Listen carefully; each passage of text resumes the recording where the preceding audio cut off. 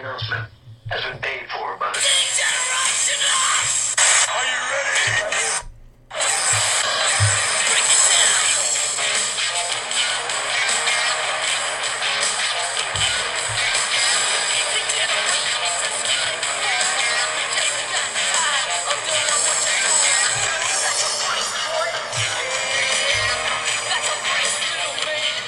All right, we're going to try something a little different. We've recorded a couple of these that I think a handful of people have listened to, namely one person over and over.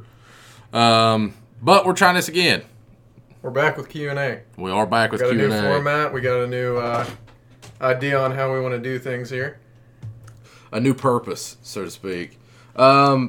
Basically, Aaron and I figured out that we don't agree. We do agree on several parts of wrestling. I think anybody who watches enough of it has to agree on certain things, because if you don't, you're just an idiot. But we disagree on some very key points, and so... And it really just comes back to a generational gap, honestly. It is. I grew up, I still, I love the Attitude Era. I love, what they did in the Ruthless Aggression Era. I appreciate how good everybody is now and the roster being what it is, and I appreciate, the 15, 20-minute matches that... pretty much everybody can work. I like what's going on in New Japan. But at the end of the day, I still like the old school. I still like old wrestling. I still like WCW. And it goes back to the fact that in the late 80s, I could go to Beckley, 20 minutes down the road and see those guys. And where I got into it was more into the earlier 2000s, the later 2000s, the latter part of the Ruthless Aggression Era. And I guess that's where the differs kind of start. You're more into the WCW, the later ECW, and my interest kind of peaked at the tail end of the Attitude Era into the Ruthless Aggression Era. So what we're going to do over the next several instances of this, we're going to keep this for a while, and then we may shift it from there. We'll be more regular with this, and hopefully somebody picks us up and listens somewhere. We're going to figure out providers and go from there. But what we're going to do is start, and really what better way to start with, start with factions. Factions have always played an important part in wrestling. Groups, going back to, wherever you're at territorially. You look in the 80s, you had the Horsemen, you had the Heenan family, you had the Dungeon of Doom, you had the original Legion of Doom back in Mid-South.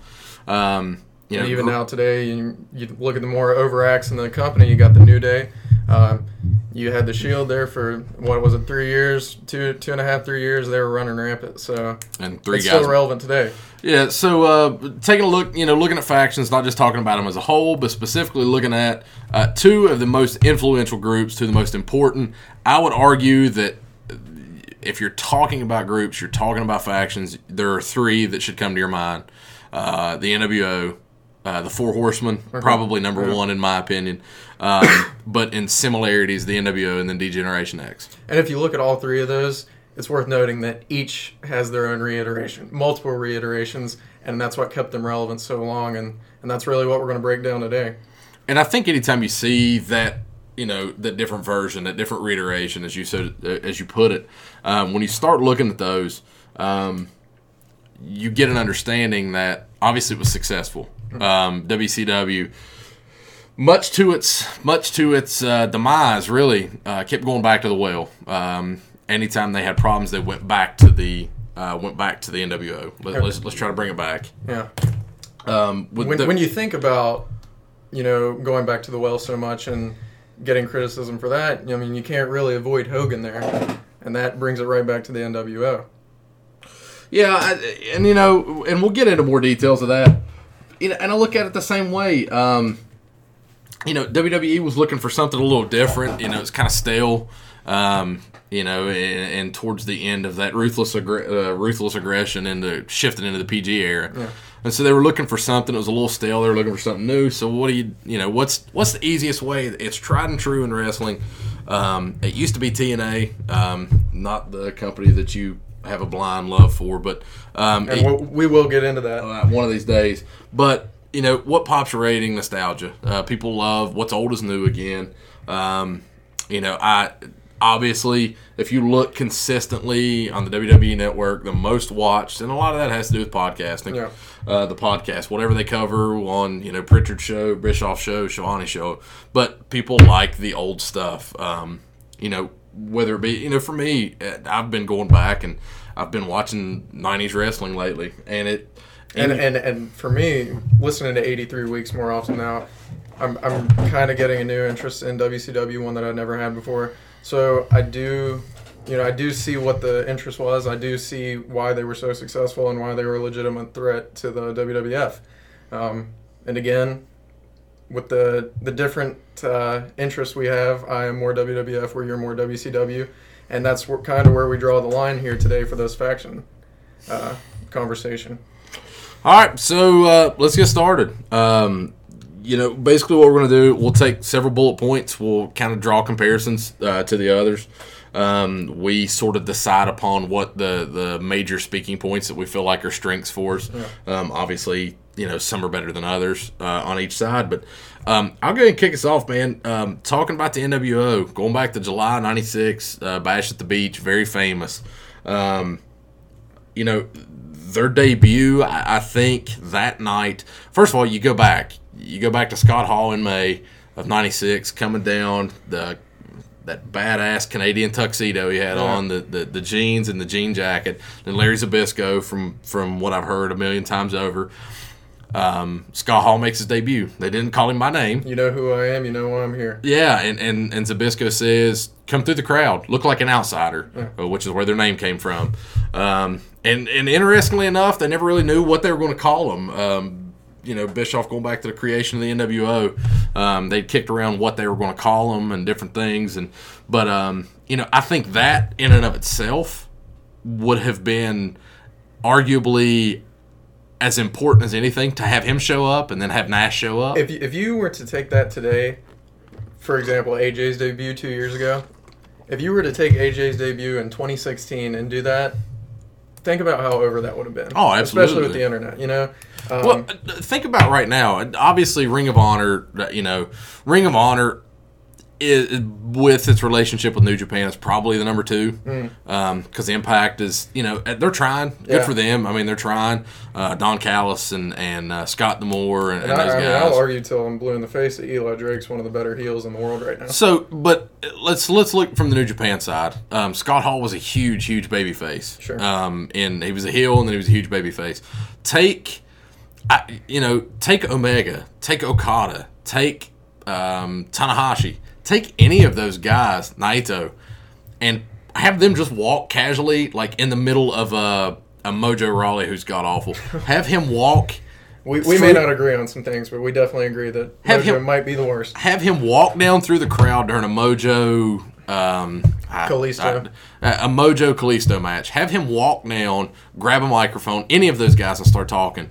Preferably, they cut a promo in English because it's going to be. But, have Omega do that. It's going to set the wrestling world on fire, and it's what it did in 96. Yeah. The difference between now and then, in my estimation, was the internet wasn't what it was. It didn't get. It would be sensationalized, and it may not even be a surprise to this point. But back then, you genuinely didn't know if he was there as Razor Ramon, and that's what it looked like. So I think with their debuts, even before you get to Hogan dropping the leg on Macho, and I still take issue. I love Bobby Heenan. I still take issue with Bobby Heenan's comment as he's walking down the aisle, and Bobby Heenan says, "Well, who's he?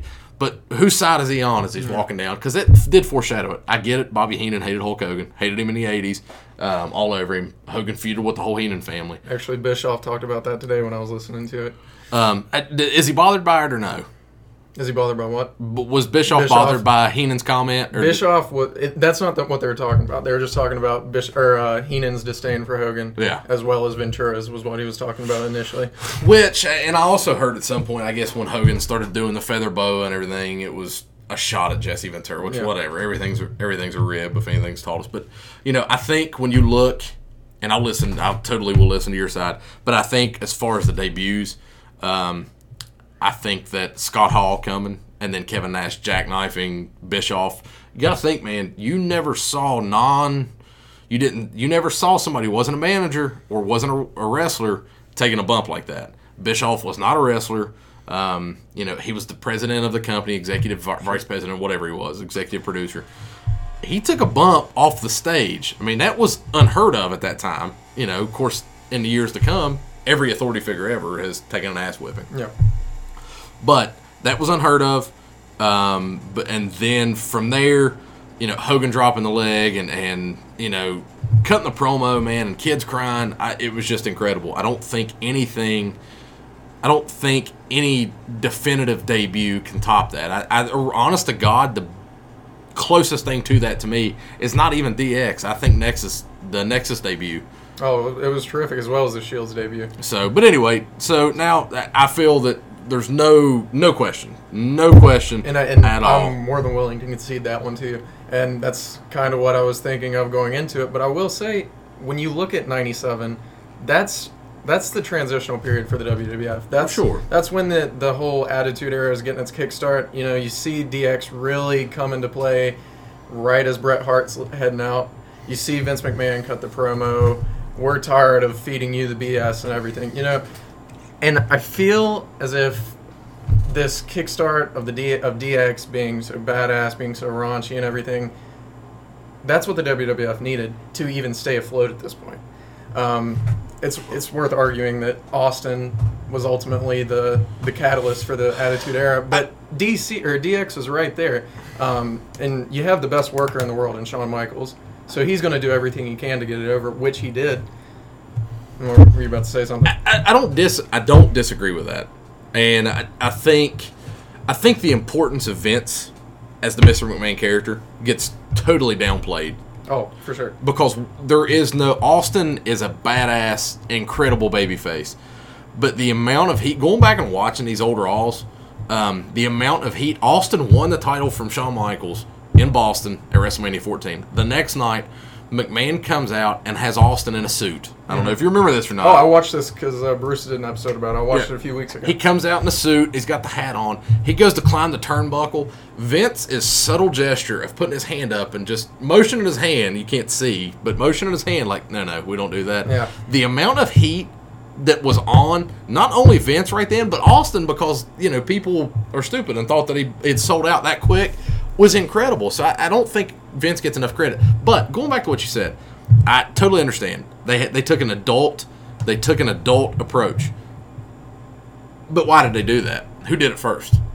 The NWO did it first, but what we're going to see here, I'm going to say DX did it better. Did they do it better? I watched King of the Ring 98 the other day, yeah. And Triple H was on commentary. It was painful. The extent that they would go to was painful sometimes. And that's the banana promo where they put the bananas in their mouth. Yeah. They strip down. And we're not even going to talk about 2006 tonight. That's just not going to happen. So we're just going. If you don't get to talk about if you don't have to talk about 2006, if you get to erase that from everything else, then I get to erase NWO 2000.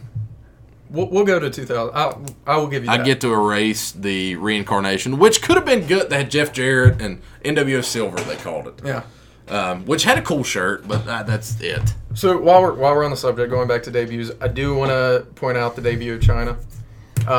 Unlike anything you'd seen before. You had Sable, you had Sunny.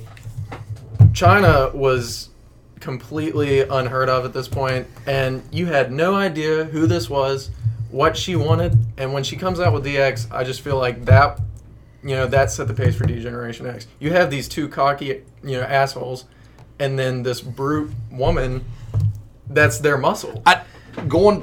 So, putting a bow on this, I think it's fair to say that the debuts, the NWO had a more impactful one. Yeah. Interesting that you went to the Chyna aspect, because I feel like those are two factions that everybody's going to compare. Which one's better, NWO or DX? And DX originally with Shawn Michaels and Triple H, and then Rick Rude. I was going to say Rick Rude was important, yeah. But Chyna was that X factor. Mm-hmm. She was something totally different that nobody had ever seen. So I think that was, okay, I'll give you that one. As far as the debut goes, I think the NWO had the most important one. I think with originality, I think, really and truly over time you started seeing more. But you got to think, the wrestling world was a lot different in July of '96, than it was in '97, going into summer '97, going into late '97. And I'm even thinking September, October '97 at this point. I think I'll give you that one though. But I think China was an X factor. So, all right, we're gonna catch our breaths for a second. Take a little bit of a break. I think hands down we got to go with NWO on the debuts, the more impactful debut, because Triple H and Shawn Michaels didn't have a real debut together. They didn't unveil the faction. I think if anything, the night after WrestleMania 14, when the Outlaws destroyed Cactus and Chainsaw Charlie, Terry Funk and Mick Foley in the cage, and Waltman came out, and the Outlaws were officially a part of DX. I think that's probably and that's not it's not a bad angle. No. But it's not Hulk Hogan, Scott Hall, Kevin Nash, big time superstars. And again, they just lost the best worker in the world at that point. Shawn was taking time off, so were the Outlaws and X-Pac decent replacements? We'll get into that. All right, we're gonna take a little bit of a break. Nice.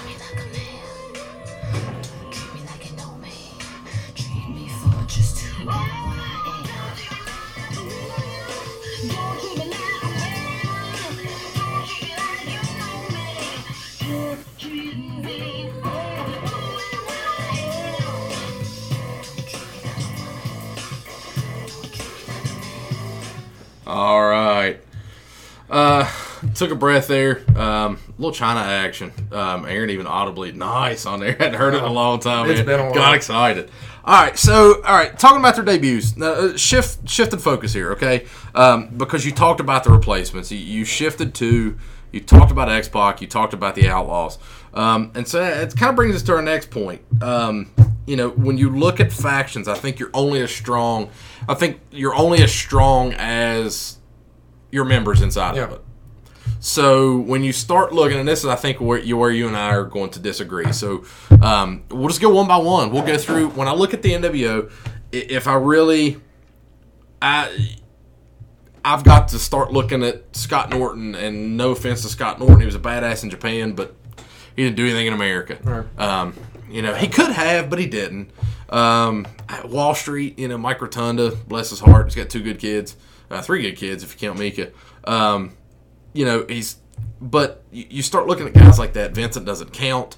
But I want to compare going to the original core of the NWO to the members of DX. So, looking, and I'll just start at the top. Shawn in this still? I think you have to include Shawn. I mean, because when you talk about DX, it started with him and Hunter. Okay. So, at the top, I don't think you can pick a clear-cut winner. Arguably, Hulk Hogan is the most important professional wrestler of all time. And going with that, again, Shawn's the best worker of all time. Yeah, and I think you could, I don't know how you separate Shawn from Flair. I mean, it's hard, and Shawn is the best big match. I've heard this, they talk about, everything's got a big fight feel. Every time Shawn wrestled, it was special. It felt special. And that was even through his retirement match with Taker. Well, absolutely. I think Shawn is the best big match wrestler of all time. Sure. So, from that standpoint, how do you say you had the first professional wrestler in years, in the modern mass media that just was a cultural icon? Because Hulk Hogan was a cultural icon. He was a pop culture icon. But did he pose for Playgirl? With the winged eagle right over his junk. He did not. That's why he's the greatest of all time. But he did pipe love the Bubba the Love Sponge's wife, though. Whose wife didn't? And he was so bloated, man. He was so bloated. Did you watch the video? No. Shamefully, I did. Hogan talked about how much he ate and then he drank too many Coronas throughout the entire thing. It was... Hey, but he's back in the Hall of Fame. Super sexy. He is. But anyway, how could you not? I don't know. Whatever. Do we just check that one up as it's in the air? How do you, because I could make a point for Hogan being the best ever. I can make a point for Shawn Michaels. Shawn Michaels is probably the best in-ring, natural, all-around performer of all time. I don't disagree with that. I think there's a 1A, 1B, and a 1C probably with that, but whatever. So I think they're a wash. So then I think you go to your next two. So Triple H from the DX side. Hall and Nash had wonderful careers. I think Hall could have had a better career. had he not had the personal problems. I think at one time Hall was as steady a hand as you could get. Go back and watch some of his stuff when he was the Diamond Stud. You've probably never even seen him as a Diamond Stud other than pictures. Just heard about it. You know, when he was the Diamond Stud in '92, you know, when he was Big Scott Hall in AWA and tagging with Kurt Hennig. Nothing ended up looking as Ramon. But you could see that he had flashes. Yeah. But, you know, he was a guy who could get a good match out of anybody. Probably the best working punch that's ever been in it. I think without Scott Hall, The Rock doesn't punch the way he punches. I think that The Rock's pattern and I've never heard anybody else say that. I've never heard Rock say that he got him from him, but I think Scott Hall had the best working punch ever. But he could have been more. Obviously, he had the personal problems, and it doesn't matter. Yeah. I think Nash, from a career standpoint, his is sort of tarnished by the disaster that WCW kind of turned into with the world title. Nash had some good years. Think about how many pushes Nash could have had he not gotten injured consistently. Yeah. Even in 03. Okay, but that's my thing, though. What was Nash going to do for you in 03? Is he, because we'd started seeing a shift. You had Brock, you had Angle, you know, you had RVD working towards the top of the card. You had Booker who could work. Booker was, you know, I think 98 Booker T is my favorite Booker ever, but 2002, 2003 Booker was fantastic as well. But what was Nash going to do other than what he was going to hold the title for a few months till Triple H? Was he? Yeah. I mean, was he going to though? I don't know. But I just think Nash. I think, you know, Nash was a guy. He's so damn cool, man. Him and Scott Hall were so cool, and everything they did was cool. And so I think they honestly, and it almost pains me to say this, as Diesel, like, it was cool. He was a badass, man. He had the jackknife. It was a cool power bomb. It was a release power bomb. You didn't see it a whole lot. Right. And Scott Hall, you know, was just cool and somehow looked cool with that goofy kind of look that he had. They look like two guys you want to go hang out with. As an adult right now, I'd love to go. Of course, I wouldn't contribute to Scott Hall's relapse, but as an adult, like those guys back in the day, I would love to sit and have a beer with them. But I just don't think that their career. I think people, because they were so cool and they played such an important role in what they did, I think people think more of it. And totally just shutting my mouth for a minute, Triple H. You know, where do you stand on Triple H's career? Triple H, is he not a top 3 heel of all time? He's 14-time world champ at this point. People like to say that he carried around a shovel, which at that was just heat. The golden shovel. He just had he kept that heat. I will argue, and I'll agree with this. I think Triple H is. I don't know where he is, top 5 or top 5, top 10. I don't know where he falls. I really don't. He's on the list, of course.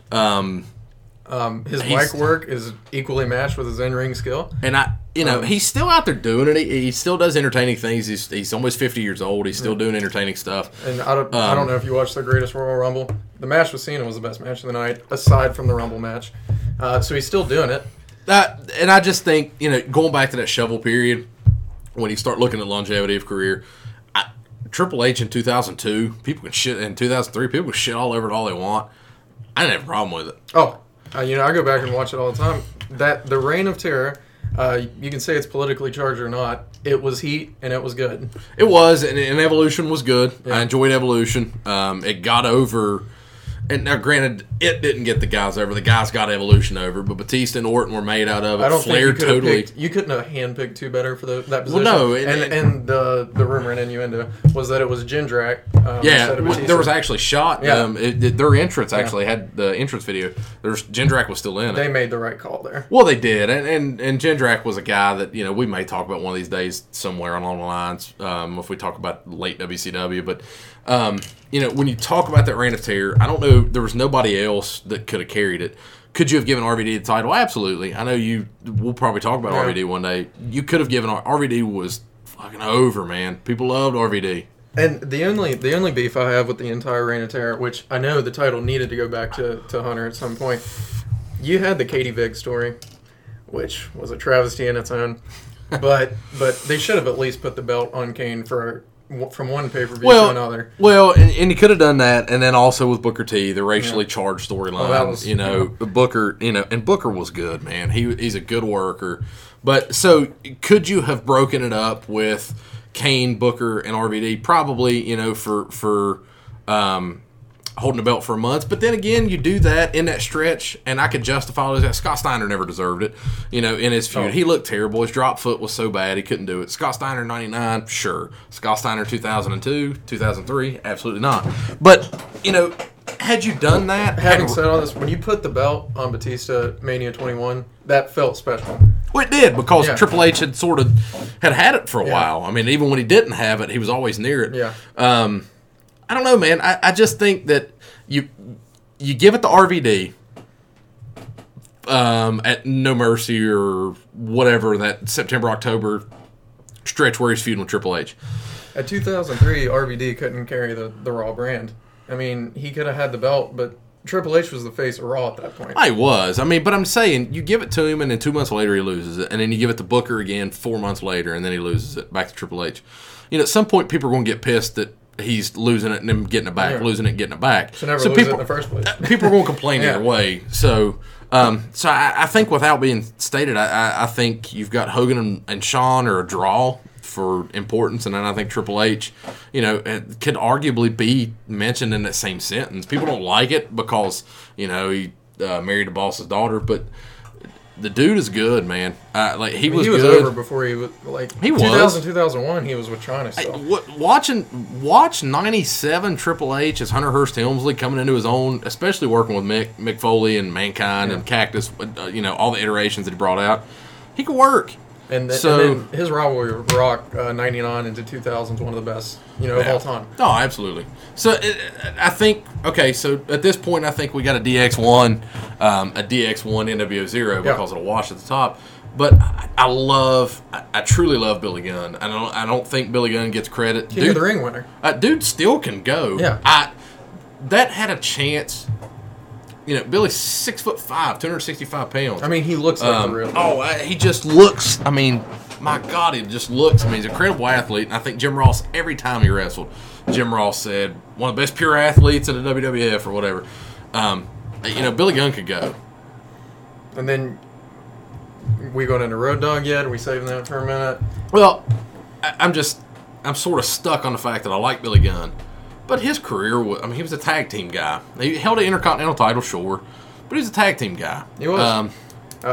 So his work with Road Dogg, and then his work with Chuck Palumbo. That was over. Billy and Chuck. It was. Yeah. But you can't, and then Road Dogg, bless his heart, entertaining. Absolutely entertaining. I think he's one of the bigger personifications of the Attitude Era. Yeah, I mean, yes. Yeah, because in-ring took a back seat to his character, to his promo. Absolutely. He was great with a mic, obviously. I mean, everything he said, people said with him. I kind of look at, Conan was the WCW version of Road Dogg. Anything Conan said when he had a microphone, people repeated. Same thing with Road Dogg. Road Dogg was just better at it.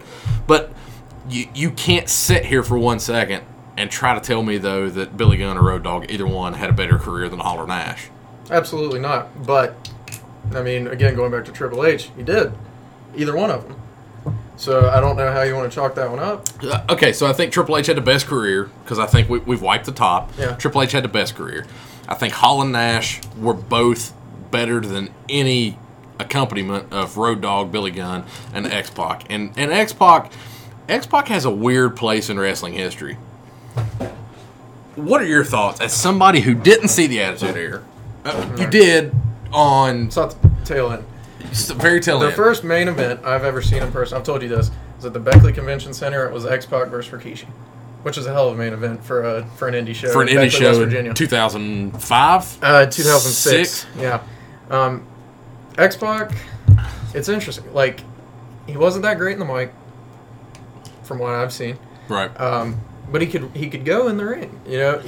His iterations, 1, 2, 3 Kid, as 6, as X-Pac, even as Sean Waltman, he's been able to stay relevant through the years. And I think that's overshadowed constantly through history. It has. I'm sort of, as a younger fan, I liked 1, 2, 3 Kid. He was a made man when they did the crybaby thing with Razor. If you think about the top 10 moments in Raw history, that's there. That's in the top 10. Absolutely. And then he went 20 minutes with Bret Hart for the title, and Bret made him, you know. And people forget, man, when he came into the WWF as X-Pac in 98, like, I'm going to find out, like, he was young. He was a young man. You know what I mean? He could, compared to what he's still in the business, he could still be, like, he could still be able to go in the WWE now. He was 25 years old. In 98. Almost 26. In Yeah, 98. he didn't turn 26 until July. So he came in March of 98. He was 25 years old. Man, that's crazy. I mean, the dude was 25 years old at that point. You know, and he had been 6. He'd been a cruiserweight champion. Had a nice little Threw him feud. right into the light heavyweight, too, like, around 2000. Yeah. I mean, had a nice little run with a good match with Eddie Guerrero. The absolute disaster that NWO sold out was in 97. You did get a Eddie Guerrero 6 ladder match that was great. One of my favorite tag teams of all time is his tag team with Kane, his championship reign with Kane. I'm not going to talk about the X Factor because that was terrible. Was it Albert? Yeah. And Matt Bloom now running NXT. And then just incredible. Do you know, speaking of total sidebar, do you know that Waltman turned down the Red Hot Chili Peppers doing a song for them because he wanted to go with Uncle Cracker? For that It's God's honest truth. I have seen I can't remember if I read that from his Twitter or if I heard him say it in somewhere, but he did, and he made a joke. He's like, hindsight's a bitch, isn't it? That wasn't getting over anyway. So X-Pac he was interesting, man. He was over. X-Pac's one of those that were in both too. Well, and so he's interesting. He was very important to what the NWO was doing when they got started. I mean, because he had he did the crotch chop before anybody else did. Yeah. He originated the crotch chop, the Bronco Buster, which I didn't care for. I understood that it was supposed to be sophomore and whatever else, but I didn't like it. I will say he was one of the first ones to pull a good match out of Shane, which we've since learned Shane could have a good match with this freezer beside us. But you look back at some of his first matches with Pac, and those were phenomenal. They were. I don't know. I think when you look overall, X-Pac, he developed such bad, they still, to this day, call it go-away heat. They call it, the go-away heat is X-Pac heat. Which, interestingly enough, is what I think they're trying to do to Roman Reigns Brock Lesnar right now. I think they're trying to give him go-away heat. I think they're shitting on him week in and week out as a part of a storyline to give him go-away heat just in case Vince can't keep him. You sure heard that he got in Pittsburgh. You were there. Angle did the thing where he said, "I'm giving Brock the ultimatum for tomorrow night on Raw. He's either defending it or SummerSlam or he's giving it up." That entire place booed when he said Brock Lesnar. So it's working. All right. So looking at their careers, I'm inclined to say that Shawn and Hogan were the best. Yeah. Triple H is under, and then I think when you look at it for the overall longevity, I think the NWO had better individual careers. That's my thoughts. I don't know. I can't argue that, but I can argue that what Shawn and Hunter did as the original members are much more substantial than anything Hall and Nash did. And that's not going off X-Pac, and that's not going off the extended NWO members. I'm going with the base 3 for this, and I'm saying that, I really don't know what you think as a whole, Shawn and Hunter had the 2 best careers out of anyone other than Hogan in the NWO. I'll give you that. Okay, I'll give you that one. So I think I'll chalk that one up to you. I'm not fully sold on it, but I'll chalk it up to you. All right, so we're going to catch our breath. Sure. Second point down. This one's just for you. I just want you to know. Yo, you dealing with the X Factor. I got everything high as a woman, and I'll never give that back. Oh, I know you hate that factor, but you ain't gotta look at me like that. I said you ain't gotta look at me like that. I know you watch what you looking at. What you looking at? What you looking at? It will be televised. Man, that song used to get stuck in my head. Bad or not, it used to get stuck in my head. That's a hot one. It's man, there's some bad themes in wrestling. I mean, there really is. But Interesting choice. Red Hot Chili Peppers. What's the worst one today? What's the worst one that comes to mind for today? The worst theme music? Yeah. I'm going to go ahead and throw No Way Jose at you. The repetitive no way. Oh, can't do it. It's bad. Yeah. And the way they say whey, it sounds like whey protein. No way. No way. I don't know, man. I can't. I don't like go. Bailey's either. Whatever. I mean, it fit. It fit when she was in NXT, and she was. Well, she fit when she was in NXT. Ah, Now she what is did. it? I don't know, man. All right, what's the next talking point? What are we going to now? All right, so I think, we mapped this out, and I think, the length of the run, we had kind of that listed. I think we dropped this to 4, though. I think the length of the run, I think the more impactful, I think the NWO was more impactful for a stretch than anybody was. There was no if you try to disagree with me on this, you're stupid. There would be no DX without the NWO, and you know that. Sure. Yeah. I think that the overall original runs of each group, I think it was more impactful if you only look at the first year Yeah. for the NWO, for what they did. I mean, they're what set Nitro on fire. They started a wrestling boom. Without the NWO, there would be no DX. There would have been no Hill McMahon putting himself on TV. I really don't think so, because they were so desperate to combat that. And admittedly, Bischoff did it first, You Yeah, saw they it. did. Going into 2000, when you see, early 98, when you see the new DX, that run from 98 to 2000 was incredibly impactful on the WWF though. Okay, but you're including. See, now I will disagree with you. I think 98. I don't. It was fun. Their feud with the Nation was fun. That was Because- the Attitude Era. Because of Rock. Yeah. Rock carried so much of that. And by God, I will say this right here, right now, and I've got Amazon delivering him to me. D'Lo Brown was underrated. He's the original Flak Jacket. D'Lo Brown is being delivered. Maybe himself. I don't know. He's not doing anything else. D'Lo Brown may be sitting on my porch right now. But I need to see that. but I've got, I'm that big of a dork. But anyway, the Nation was fun. That feud with DX. But I just don't. The NWO was at the top of the card always. Yeah, and the DX was more of a mid card. It was. I mean, Triple H elevated out of that. I don't count. I think I give this one to the NWO, and the reason I do is because DX didn't matter to me in the McMahon. I hated the name, the McMahon Helmsley era. I hated DX being involved in that. I just didn't like it. That 2000 stretch, man. When they broke up, it was bad. And they ultimately got back together. They did. They brought them back together as heels. X-Pac and Road Dogg worked together with China with them. Billy Gunn as a heel. Were good matches. They weren't bad. Yeah. They really weren't. I mean, Billy Gunn as a heel could have been better. I just don't. They gave him that run with The Rock. Was this SummerSlam '99 where Rock, and he put poison ivy all over his ass and everything? Yeah. Was this SummerSlam '99? Yeah. But my name's Billy. Well, that's a burial right there. It is. I mean, I just, and I think Billy Gunn was always going to be a tag team guy and a mid-card guy. But I just think that's why he and Road Dogg worked so well. Well, yeah, absolutely. It was the mouth and the in-ring ability. Yeah. And so, I don't know, man. I just, taking that McMahon-Helmsley era out, and the NWO was bad. The Wolfpack, into the longevity. I can't be mad. I can never be mad at splitting the NWO up and everything else because of the Wolfpack theme.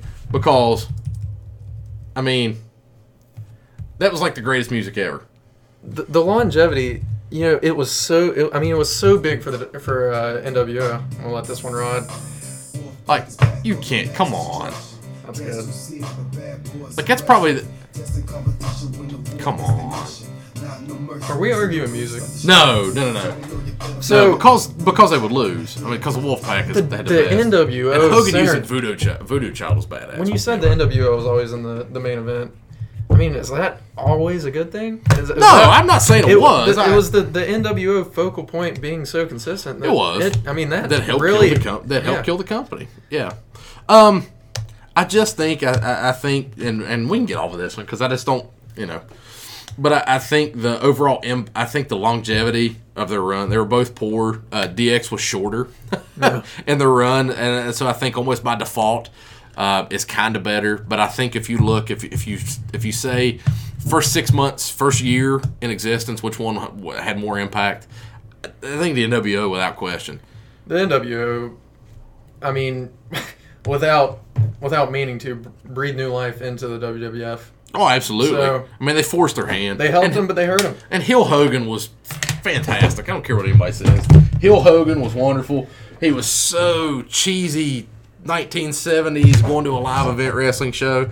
Hogan yelling at old ladies in the crowd was great. Picking a fight with the grandmas. Awesome. Loved it. Hogan coming out to Voodoo Child. I don't think he gets enough credit. Hogan with the blonde mustache and then the horribly, horribly colored black beard. Hey, don't knock it. I want to do that so bad. It was awesome. Yeah. I'm not making fun of it. It was cheesy. It was over the top. It was goofy. But my God, did it look great. For that, I mean, it was just, I enjoyed it. So I'll give you this one. The next talking point, though, I think I'm going to have to take it. We'll get into that. We'll take what you were calling it a breathing break. Yeah, we'll catch our breath. Just catching our breath, man, because this is, we're going fast. It's fun. We've recorded for a long time on others. We're trying to shorten these up a little bit on certain ones, and this is just kind of a trial run. And we just really, really hope that somebody listens to this. Yeah. We just hope somebody listens. I don't know how we're going to get this out. We'll work on that. But by God, listen to it. Tell your friend you listened to something. It was interesting. Disagree with us. I don't care. Shit all over it. It's fine. Just do something. Give us that attention. Give us that attention, if nothing else. But yeah, we'll take a breathing break, and we'll be right back.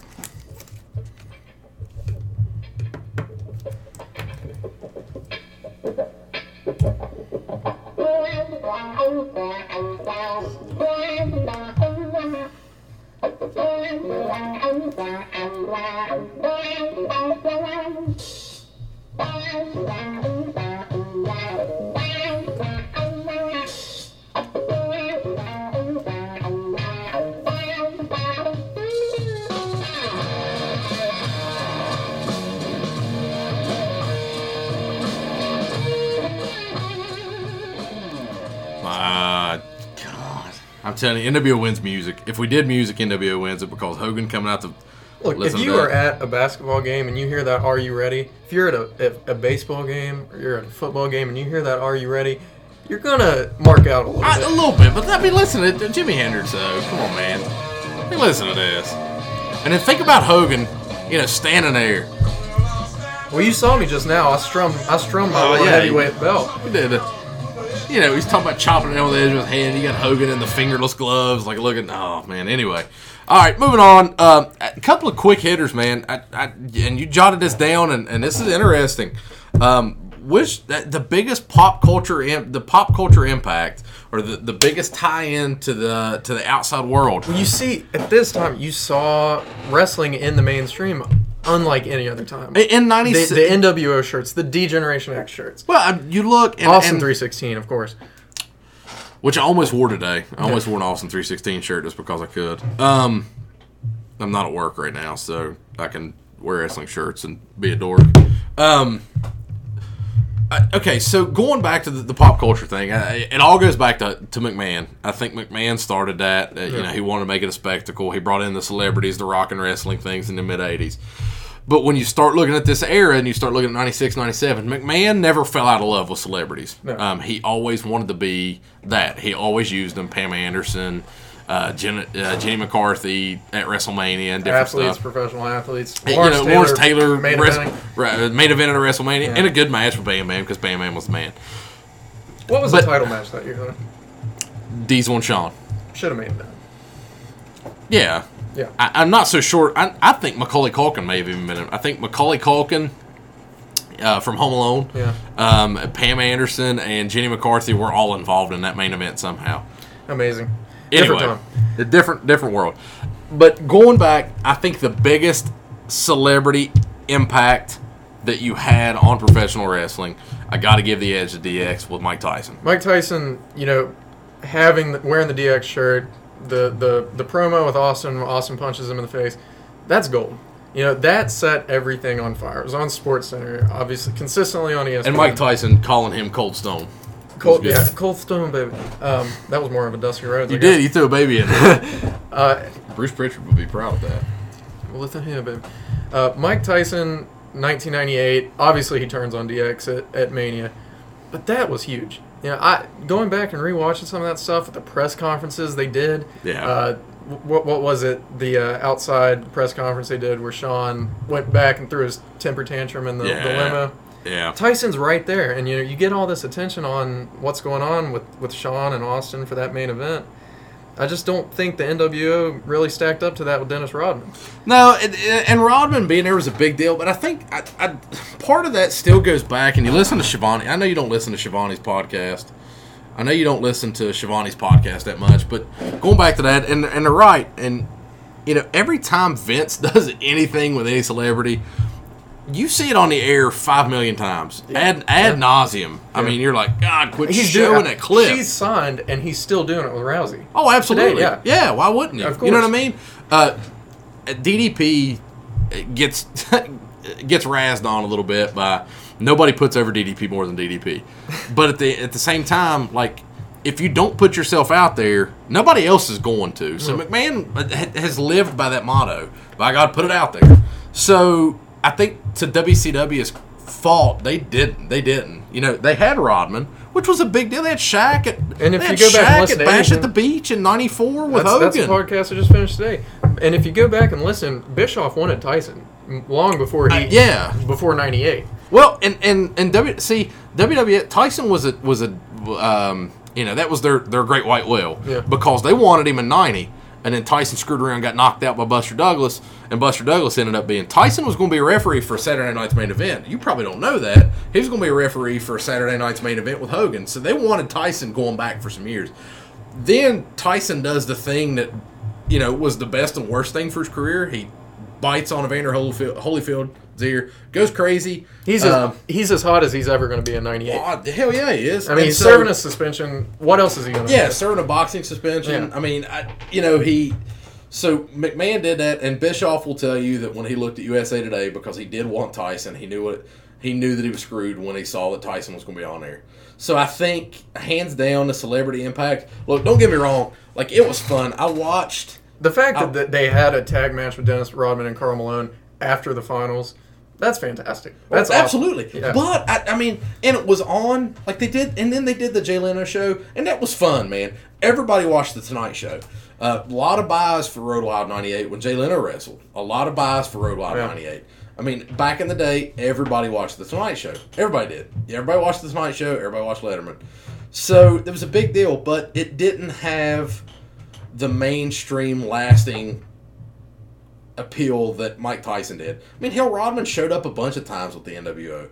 If you go back on the network today and watch Tyson, give the crotch chop, and even in the match when he takes off that DX shirt as referee, that pop. Well, that's a pop. I still, to me, as a fan, there's several moments, and I laugh thinking about being on a mat, and I think about, McMahon, they create moments, and they're not so worried, and I think it's more proud. Oh, he's puke. He's puke. The aggressive way that he drank the water, the arrogant, aggressive way that he drank that water still makes me laugh to this day, because I took a power drink of water. But it makes me laugh. But anyway. He's got to do it. All right. Poor old Draws, man. It wasn't D'Lo's fault. Anyway, do you know that's what happened to Draws? Yeah. Anyway, going back to that, I think that the lasting, as a fan, thinking about the lasting moments in my mind, Rock and Hogan not looking at each other at WrestleMania 17 in Toronto is incredible. Hogan slamming Andre. There's several moments. I got to give the plug 7 years ago today, the mark that I am. That scene of Punk holding the belt. Punk holding the belt while he's sitting down. Yeah, that's a good one. Daniel Bryan holding up both titles. Goldberg holding up the U.S. and world titles in July 6, 1998. All of those are huge. But I think just as much as anything, Steve Austin with a ring full of people telling Mike Tyson, you may be the world's baddest man, but you're looking at the world's toughest son of a bitch and drawn out, and then pushes that shove him. And that hesitated and then just the disaster that it was, and then McMahon losing his mind. You'd seen McMahon. McMahon started becoming a heel by not being a heel. Brett screwed Brett. He wasn't being a heel. He was coming out and telling what he thought was the truth. But then he was, you ruined everything. You ruined everything in Austin. That was incredible. Yeah. And then they went to the well on that 10 years later with Mayweather. Well, they did. And it wasn't nearly what that was. It was fun, though, and it got attention. WrestleMania is such a spectacle now. But, it was fun, and I just think, though, Tyson was the biggest thing ever. So I think the pop culture, I think WWE got it right at WWF. I hate when I'm listening to something now and they talk about WWF in the 90s and they call it WWE, and I find myself doing that and it makes me mad. But I think that they got it right just because they're a media machine. They're a media machine, and they are way more now than they were then. But I just think they got it right. The next thing, Chad, merchandise. You see the DX, or at that time, you saw the DX shirts everywhere. You saw the NWO shirts everywhere. What still sells, though? Oh, the NWO. And this was all kind of lumped together as pop culture. So I think that the NWO... The two shirts of all time, obviously, NWO shirt, Austin and 316. Austin 316. Yeah, the just simple black, white lettering. I don't own a single DX shirt. I did years ago, I went to a live show in 06, and I know we're not talking about 06 because I don't really remember much about 06 at all. Let's just not talk about it. No, I do. I went to a live show in Charleston and saw a shirt with a chicken on it. I had my mom's money in my pocket, and I bought it. Sure, but that's what you're supposed to do. Yeah. As a 20-something right now, though, if you're going to buy a nostalgic shirt, what are you going to buy? Between the NWO and D-Generation X? I mean, if you get online and you're thinking, man, I'm going to go back and I'm going to buy an old wrestling shirt to wear out in public. Probably Austin 316. Probably. Yeah. Are you going to get a shirt as a grown man that says "suck it" on the back? Absolutely not. Would you wear an NWO shirt though? Yeah. Probably. Yeah. You know what I mean? It's just probably the Wolfpack shirt though, because the red's cooler. The red is cool. Matter of fact, I'm getting ready to design a Oak Hill High School at OHHS, and they'll probably send me a cease and desist. But give me that medium. At OHHS, and then it'll say Red Devil Football, and then on the back it'll have the original Wolfpack, because at the back says "Bad has arrived and it's here to stay," or say "We have arrived and we're here to stay." So just a badass. Yeah, absolutely it is. But anyway, going back to that. I think merchandise, I think the NWO absolutely won. DX sold a lot of shirts, man. Everybody sold a lot of shirts in the late 90s. You saw wrestling shirts everywhere you went. Even the Brahma Bull. That's iconic today. It is. When wrestling wasn't cool anymore, in the mid-2000s, and I was playing ball, early 2000s, and I was playing ball and I was running all over the place, bouncing across. I still had, I probably still had an NWO shirt, but I wore rock shirts. I lifted a lot of them. I had to cut the sleeves off of because, And he's got a badass line now. Oh, absolutely. Yeah. But I had one of my favorite shirts, man, and I wore it. I wore it till it literally just fell apart. It was his "Hit It Strong, Hit It Fast." On the front it said "Hit It Strong," on the back it said "Hit It Fast." And I wore it to lift in for years, man. That thing traveled, different countries with me, state to state. I kept that shirt with me everywhere. I've told you this before, but I will never let go that I had the "Do You Spit or Swallow" Carlito shirt. With the apple on the front. Anyway, the shirts. Have you seen? You watch Glow? Glow? Yeah, on the first season. Yeah, I've watched. Carlito's gigantic. Dude, Morrison looks insane on that show, and he still looks out of his mind. Oh, he's the man, though. Yeah, legit one of the nicest guys I've met. There's a short list. He and Tommy Dreamer are near the top of it. Like, legit nicest guys in the world. Like, I can still remember sitting the first time I ever met him. Like, me and him, we're sitting there, and he's like super, like, oh man, I don't really like to drink because I don't believe in getting empty calories from, like, because you look at him obviously shredded and you're like, this guy's never had a bad thing. Morrison said that? Yeah, like, man, I don't like the empty calories. I'm like, oh god, like, I didn't know if I was gonna like him or not. That makes me feel like a piece. Yeah. POS. So then we're sitting there, and then we end up ordering. He's like, you know what, man, forget it. He and I sat there, and we split like cheese fries and wings, and like me and him just sat there and talked, and enjoyed some empty calories on the liquid side of it. But Do you just an awesome guy, man. You ever watch Wrestling with Regret on YouTube? No. Brian Zane, Z-Man Brian Zane. That's a cool series to follow. He does like some of the corny movies. Like he did Thunder in Paradise, and he just reviews stuff like that. Yeah. He reviewed Morrison's movie last week, and Morrison was actually on the show just dogging it and just being a good sport about it. Man, I'm serious, man. He's really, I think he just got remarried, didn't he? Just got remarried to Taya Valkyrie. Yeah. Impact, baby. Yeah. But she was, I think her real name's Kira Foster. I've met her once, and I think I get had to have been when she was in developmental. I'm going to tell you right now, I met two. Chuck Palumbo. I met Chuck Palumbo in Charleston, and I met Heath Slater. So that's a solid list for me. Talked to Heath the other day. We were trying to arrange a Carowinds trip. Didn't work out. His schedule makes it hard for anything to work out. But at least he still got the schedule. He does still have a schedule. Still to this day, when we talk about our wedding, and everybody talks about their wedding dates. The one I was invited to. You weren't. But anyway, we talk about our wedding, and like, yeah, we got married on Thursday. Like, who the hell gets married on a Thursday? Well, when you've got WWE superstars in your wedding, you get married on a Thursday because they're travel days. Wednesday and Thursdays are their days off. So still to this day, no matter what brand they're on, Wednesday, Thursdays are days off. So Anyway. But John Morrison, good guy. I just think pop culture. I think from the celebrity side of it, WWE got it right. I think merchandise, NWO got it right. Sure. So that's 3-2 now. If we're keeping score. Yeah, if we're keeping score, sure. Now, I think the influence we've already talked throughout. The influence of the wrestling business. We both have clearly said that if there wasn't an NWO, there would be no DX. But I think now the legacy, man. Who had the bigger impact on professional wrestling as a whole? And my kind of perspective on all of this is individual careers, which we've done that. The legacy of individual careers, I think, without hesitation, excluding Hogan, it's DX. As far as Michaels and Triple H and even Chyna, you think about it today. She was a revolutionary. She's a trailblazer. She was. And if you put her up against Hall or Nash, obviously, Kevin Nash has had a ridiculous career. But is Chyna more important to the business than Scott Hall was? Oh, it's such a weird comparison.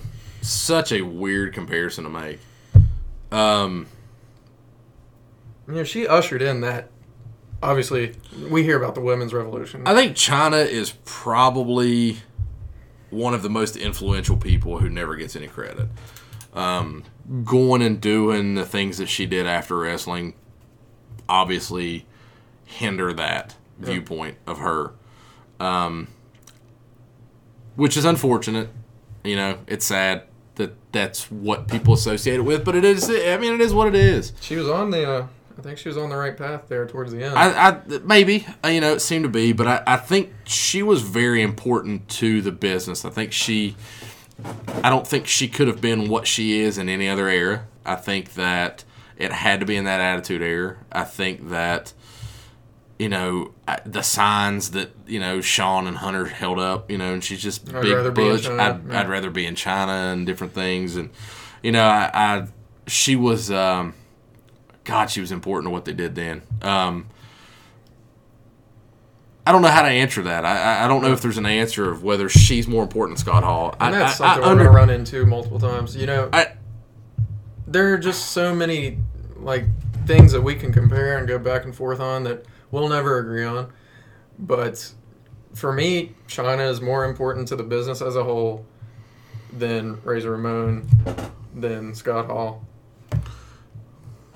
I think, I don't know. I think when you look at it as a whole, though, I understand that Shawn and Hunter had two really great careers, But I think as the faction, if you break them down individually, sure. But if you look at it, what was more important to the business? The NWO ignited the Monday Night Wars. So I think the NWO is the most important faction of all time from that standpoint. And obviously, they are incredible. They ignited the Monday Night Wars and everything. The legacy of the NWO to some will always be that's one of the reasons WCW died. Sure. And that's overlooked. If you want to focus on the positives, you want to be an optimist, sure. The focal point, being the focal point of WCW, Hogan's booking, Nash's booking of the NWO, that was pretty detrimental. Okay, yeah. Okay, Kevin Sullivan booked though. Let's say this: not Hogan's booking so much as Hogan's creative control. That's what I mean. The famous line is, "That doesn't work for me, brother." That have you ever heard? Have you listened to the Bash of the Beach 2000 episode of 83 Weeks? Yeah, I have. Yeah, it's good. And they do such a great job with those podcasts, which is sort of, everybody has a wrestling podcast, and everybody has had one, and everybody's barred something, so we're trying to... Conrad Thompson is the best in the game. Absolutely. But, I think as an overall importance, I think the NWO has it. But it's like with anything, if you're a really, really good bullfighter, what's going to ultimately, if that's what makes you famous, it's going to kill you too. You're going to be killed by a bull. And I think that WCW thrived with the NWO and then died with that because they can never get out of their own way. I do think it's a little more closer than you're letting on. I will say the NWO, obviously the legacy is much more important than what DX's was, but DX just kind of set all these balls into motion. Shawn's retirement, the McMahon Helmsley faction, ultimately the Reign of Terror. All of this starts from the push that Hunter got in DX. I think the legacy of the NWO is more important to wrestling as a whole. But I think the legacy of DX should never be overlooked. I don't think it needs to be overlooked. I think that had Triple H not had the tremendous career that he had, DX would be nothing but a mid-card act that had a lot of jokes. But at the same time, if you look at it on the other side, if you don't include Hogan in the NWO, right, it's not nearly as successful it's as still it the is. Outsiders. I mean, it's the Outsiders. And it was good. I think you take... Because Mabel was the third man, so... Jesus Christ. you take the top guy from each. I think the NWO is still more impactful as a whole. But, it's an interesting debate. I think the NWO set the tone for everything. We wouldn't even be having this discussion if it wasn't for the NWO. I don't think we would ever compare DX and the Four Horsemen. Because the Horsemen was fantastic. If the Horsemen were fantastic, man. They were good. You didn't see the Horseman stuff. I saw bits and pieces of the Horseman stuff. You saw it later, probably, and stuff that you've watched. But the original Horseman run was fun. But it's interesting, man. Factions are important. Going back to what you just talked about, though, total sidebar now that we've wrapped this up and decided the NWO was better than DX and officially confirmed. On the record, I still prefer DX. I don't know how you could prefer... Anyway. What's your defining moment for DX? I'm just going to ask you this. It'll be the last thing we'll talk about with this. What's your defining DX moment? Is specifically one, the formation. You can't just name one. And I'm not going to expect you to ask one. What's yours for the NWO? Hogan dropping the leg? Hogan dropping the leg. Or the backstage brawl with Nash lawn darting Ray into the trailer. You want to know my defining moment for DX? The black face with Nation Domination. Have you watched it recently? Oh, I've watched it. It doesn't age well at all. Nor is it fun. I don't know that was it funny then. It's funny. I was like 15 then. 15 or 16. It wasn't funny then. I just think the Croc. Oh my God, that's good. I don't know. Good. I like Triple H. I really do. I don't know that Triple H is funny. No. I don't know. In all the stuff he's done, the funniest thing Triple H has ever done to me, I think probably the funniest thing was when him and Shawn Michaels were sitting backstage and Maria's interviewing him. She was doing her really, really stupid airhead gimmick. Do you remember this? Yeah. And he says, we've got two words for it. And she's like, what's that? And he whispers it. And she's like, looking real confused, and so then he reaches. He's like, "Well, I'll show you, maybe a visual aid." That was hilarious. Somebody wrote that for him. Look, but I just like when Triple H was out there talking with DX. Like I don't know. The 2006 when they came out as Vince and Shane, that was hilarious. That was kind of funny. That was funny. Shawn Michaels bouncing around as Yeah. Shane was funny. I don't know, man. I think, we live in a time where you look at wrestling in moments. You just don't. You got them imitating the nation. For better or worse, the NWO standing like Sting standing across from a ring full of the NWO is a moment that was made impactful because of the importance of the NWO. I'm not arguing that was more impactful. I'm just saying. If I have to think of a moment that defined D-Generation X as a whole, it's that. I guess it would default would have to be. But don't you think that's probably indicative too of the difference between WWF 1998, 1999, then WCW 96, 97? Yeah. Because I think the matches were secondary. WCW was world famous for having really, really strong opening matches and an undercard, and then a terrible main event that didn't pay off, with super big name guys who were going through the motions. WWF, didn't really have. They had appealing main event matches, in that it was a bunch of guys who hadn't main evented outside of Undertaker in the Attitude Era, and they were brawls that were relied heavy on gimmicks. WWF's hook was the talk and everything that was going on. And at that time, WWF's main event guys were guys that had established themselves as mid-carders in WCW. In WCW. Cactus Jack. Yeah. Stunning Steve Austin. Well, and that's what kind of makes me laugh, man. Total sidebar tangent. We'll wrap this up in a second. I've not watched Table for Three with Bischoff, Pritchard, and JBL. You watched it yet? Watching it tonight. Okay, so everybody's up in arms, and this was a horrible fight on 83 Weeks. With you and I both heard that, with Conrad basically asking Bischoff saying that he didn't steal Vince's stars, and Vern Gagne made Hulk Hogan, and Vern Gagne made Hulk Hogan, which is just totally, it makes me laugh, man. I love Eric Bischoff, but that makes me laugh. But on the flip side of that, honestly and truly, I don't think people look at it enough. Vince obviously stole every territory star. I don't think "steal" is the right word. I mean, I guess it's the only word for it. But, he took stars from everywhere else. He gave opportunity. Yeah. Bigger opportunity. Yeah. He gave $1 contracts is what he gave. But, exactly what you said. Mick Foley, Cactus Jack, worked in the mid-card. Stunning Steve Austin. Mean Mark Callis. Terrorizing low card. That was your main event, WWF guys. Homegrown, The Rock was homegrown. Shamrock was, Shamrock was, a step below. Yeah. Owen was their own guy. But your major player, Vader was made a star by WCW, and Vader was in the main event. Those guys were made stars. They learned to work in WCW, which is what I think is important. Austin, it gets lost in a shuffle. Austin was a hell of a worker. He didn't have to work like that when he got to the WWF. Right. But anyway, yeah, I mean, those guys were made. All right. So what do you want to talk about next time? What do we want to go with, man? I'm on the Attitude Era right now. I've watched a lot of late '90s WCW lately. I'm watching the Attitude Era, sort of in those reigns. I mean, you name it, we'll discuss it, and you tell me what you think, and then I'm going to disagree with it. I don't feel like I dug myself a big enough hole this week. The greatest superstar from the Attitude Era is the highest paid actor in Hollywood right now. So I will debate with you that we're going to go Austin Rock. We're going to go Austin Rock. We're going to stay WWF. I will take Dwayne Sod in a heartbeat. My first ever memory getting into wrestling as a kid is my mom bought me an action figure with the Brahma Bull shirt on, and it was him. He was doing the eyebrow on the action figure. That's what got me into wrestling. I was never the Austin fan. All my friends were, dude, it's Austin 316, man. He's raising hell. Nope. I like the flashy sunglasses. I like the Brahma Bull.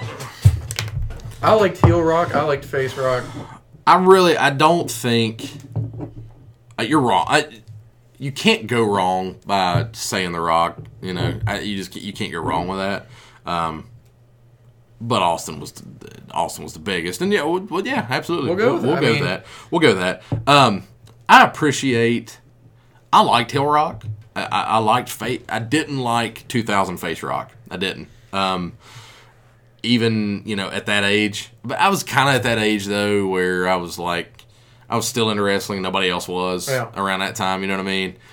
Cena was the face when that was the case for me. Yeah, so, I mean, nobody else watched wrestling. Me and my brother did. And even he was kind of in and out. I kept him sort of in it. I just didn't really like 2000's Face Rock. I really like Kurt Angle, 2000 around that time. He was really overlooked in 2000. He main evented WrestleMania, obviously, but Paul White in 2000 was good. Early 2000. Man, his weight fluctuated up and down so much, and they didn't. When he came back at Rumble 2001, though, that was good. That was a pop. Yeah, he looked good. I mean, we'll talk about it, man. Rock and Austin. Favorite, we'll talk at great length about it next time. Probably next week. We're this as individuals, we can compare best matches. Sure. We can, and obviously their best matches were with each other. You obviously had Austin and Hart at Mania '97. I think that match probably is one of my favorite of all times. I've never. You talk about double turns, and you see it, and I try not to get on Reddit. I try not to get on Squared Circle because people are just ridiculous. But I try not to get on there. I'm a member of a local Facebook page, Royal Ramble. John Covey Cole? I don't. He runs this page. He added me. He saw me commenting on some stuff today. The topic was, what's your favorite match? And I put down without hesitation Rock Austin at Mania 17. That is my favorite match. It's the two topics of discussion. So, all right. Well, we'll talk about it. Greatest video package of all time: WrestleMania 15, Rock and Austin, Limp Bizkit's My Way. Limp Bizkit. That's 17. That's the match. That's what I meant. 17. 15 was their first go around. That was Rock entering the main event. WrestleMania 17, and then 19 is an amazing match. 19 was a fantastic match. Honest to God, one of the first times as a fan, aside from deaths of wrestlers and different things, but one of the first times that I was watching a wrestling match and legitimately, and this sounds ridiculous, sort of got choked up because I watched and I saw what had happened. Yeah. I knew, for whatever reason, I don't remember if I saw it on the internet, the speculation leading up to it, but when Austin came out and he had OMR on his vest, I knew one more ride. And then the way Rock stayed on top of him, and you could see him say the words "thank you" and "I love you," and then Rock get so choked up as he was leaving. I knew that was it. I knew Austin wasn't going to work anymore. No matter what side you take, obviously those two meant a lot to each other. Oh, and a rivalry between the two of them, and I think that's what I like Triple H. I really do, and I overlook some of the shitty stuff. That people get all over him because he's doing a good job with NXT. I think his heart's in the right place at this point. Maybe it wasn't always. But I think that Austin and Rock had a gigantic personal rivalry backstage. They liked each other. They got along. But, it's pretty well documented that they had a rivalry with each other. Who's going to be the biggest star? Part of my problem with Triple H, I guess, is that he sort of shit on people more publicly, and you hear that a lot, that he had legitimate heat with Rock for a while, and he had legitimate heat with Austin. And those guys made Triple H. Yeah. And everybody understand. At that time, everybody was making so much money. You needed each other. I watched Rock today in '98 on a Raw take a pinfall loss to X-Pac on Raw. Like, Rock was, red hot, man. Like, had lost to Shamrock at King of the Ring, but was still climbing the card. You could feel it. You could see it. And then 3 weeks, month later, he loses to X-Pac on Raw. He takes a loss to, 195-pound kid. For context, Reigns pinned Balor last night. If Balor would have pinned Reigns, that still would not have been nearly as big of a deal as X-Pac beating Rock. Yeah, I mean, and that's what, and Jim Ross put it over. He's like, man, X-Pac stunned The Rock because it was. But it just, he took that loss, but it did not, I will argue, wins and losses. I don't think wins and losses at the core matter. Unfortunately, I'm of that camp. I guess I'm that old now. Wins and losses don't matter. Did that hurt Rock in 1998 to lose to X-Pac on Raw? No, because we're sitting here talking about it. No, it didn't. Had Ballard beat Reigns last night, the internet would have rejoiced. And then when Reigns won the world title at SummerSlam, everybody would have said, but Ballard beat him on Raw, whatever. Don't care. I just think that people get so uptight about it, man. It's supposed to be entertaining, and the reason The Rock climbed the card is because he was entertaining. And I'll close this off. Roman Reigns is somebody we vehemently disagree with. Bobby Lashley had a good match with Roman Reigns on Sunday night. You were there. You can't argue the fact that they had a good match. And I will not argue at all that Bobby Lashley carried him to a great match. You got it. Bobby Lashley has never carried anyone to a match. I take a look at this. Sami Zayn is a fantastic worker. Yeah. Sami Zayn, did you care anything about the matches that Sami Zayn had with Bobby Lashley? The matches. Take the storyline that was ridiculous out. Did you care about those matches? Nope. Why? You just didn't, right? Bobby was new. Okay, he was getting his feet wet again. Okay. So they put him in with Reigns, who obviously it's Reigns, and you want to see him lose. Lashley put on a good match. They both put on a good match. It was a good match. Roman Reigns is a good wrestler. Roman Reigns is not a good wrestler. He's a good wrestler. Watching old wrestling should do nothing but solidify that, by God, Roman Reigns actually can work, and it should piss you off. You like Batista? I like Batista. I was actually about to say earlier that push at Mania 21 should have been Orton and not Batista. They should have done the story with Orton with Batista. Batista go over Benoit. The problem was, I don't know. You know what I heard today? What's that? Late last night, actually, about 2 o'clock in the morning. You know what I heard? And then we'll cap this off. The Triple H push in '99 was supposed to be Dr. Death Steve Williams. Really? Dr. Death tore his hamstring in '98 at the god-awful Brawl. And that's for All. even after losing the Brawl for All. That's what I was about to say. Yeah, he tore his hamstring. Yeah.